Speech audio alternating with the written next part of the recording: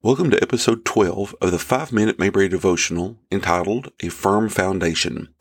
In today's episode, we're going to use episode 13 of the Andy Griffith Show entitled Mayberry Goes Hollywood. And the Bible verse I want to look at comes from Hebrews chapter 13, verse 8. The episode starts off with Mr. Harmon, a Hollywood movie producer, talking to the mayor and members of the town council about making a movie in Mayberry.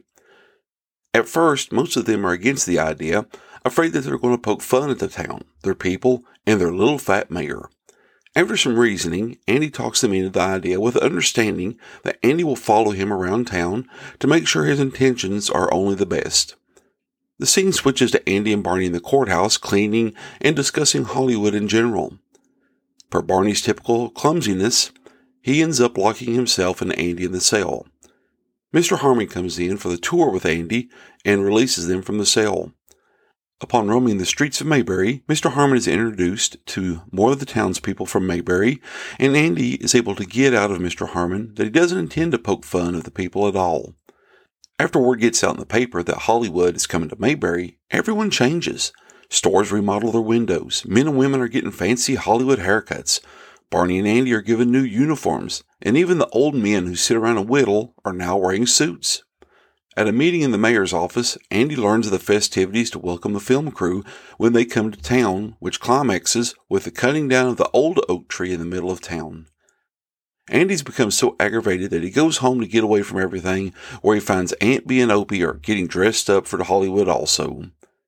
When Mr. Harmon returns, he is greeted by the drum and bugle corps, women delivering him pies, and the mayor's daughter serenading him.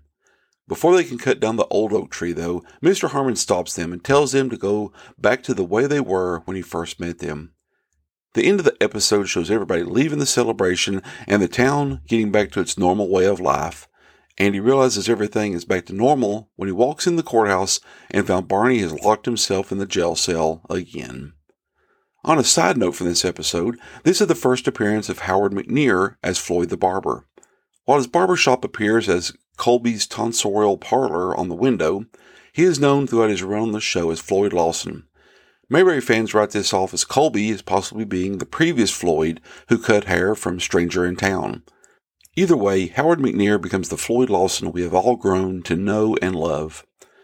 The illustration from the show I want to look at is how everyone is changed when they find out a movie is being made in Mayberry.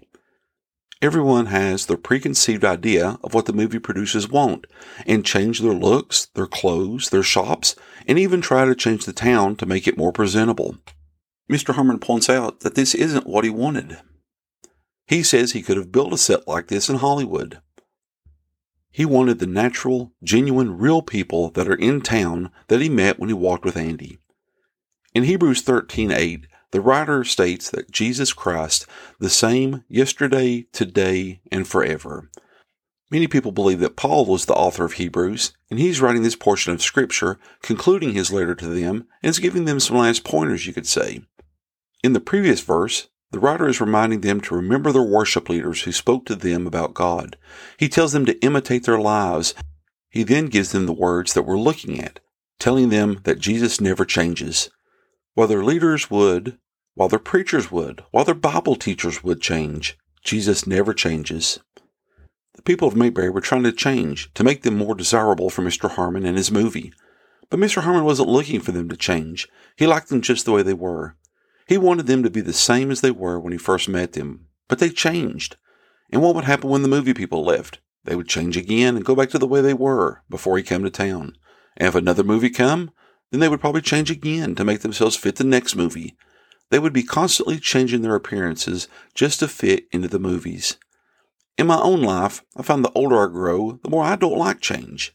I feel when things stay the same, I feel more comfortable. But change is a way of life.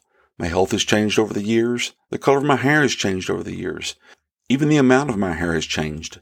Our world is constantly changing. Just think of how much has changed this year due to the pandemic. It's hard to think of things in my life that don't change. However, in an ever-changing world, we need something to give us a firm foundation during these changes. And that foundation is Jesus Christ. Things change, but Jesus doesn't. Mr. Harmon wanted the people of Mayberry to stay the same. He didn't want them to change. He needed a firm foundation for his movie, and Mayberry was it. The same is true in our lives. We need a firm foundation in our lives, and that unchanging foundation is Christ. We know that Jesus stays the same. He doesn't change to suit the times. He doesn't change due to circumstances. He's the same as he was in the past, the present, and the future. When our times change and our lives change, and they will, we need something to stand firm on so we can make it through these times. We need a firm foundation so we can be strong. If we have Jesus Christ in our lives, then He is that unchanging foundation that is there for us. I hope you've enjoyed this episode. If you haven't already, subscribe to the podcast, leave me a rating or a comment. I'd appreciate it. Next Wednesday, I'll be covering episode 14, The Horse Trader, and thanks for listening.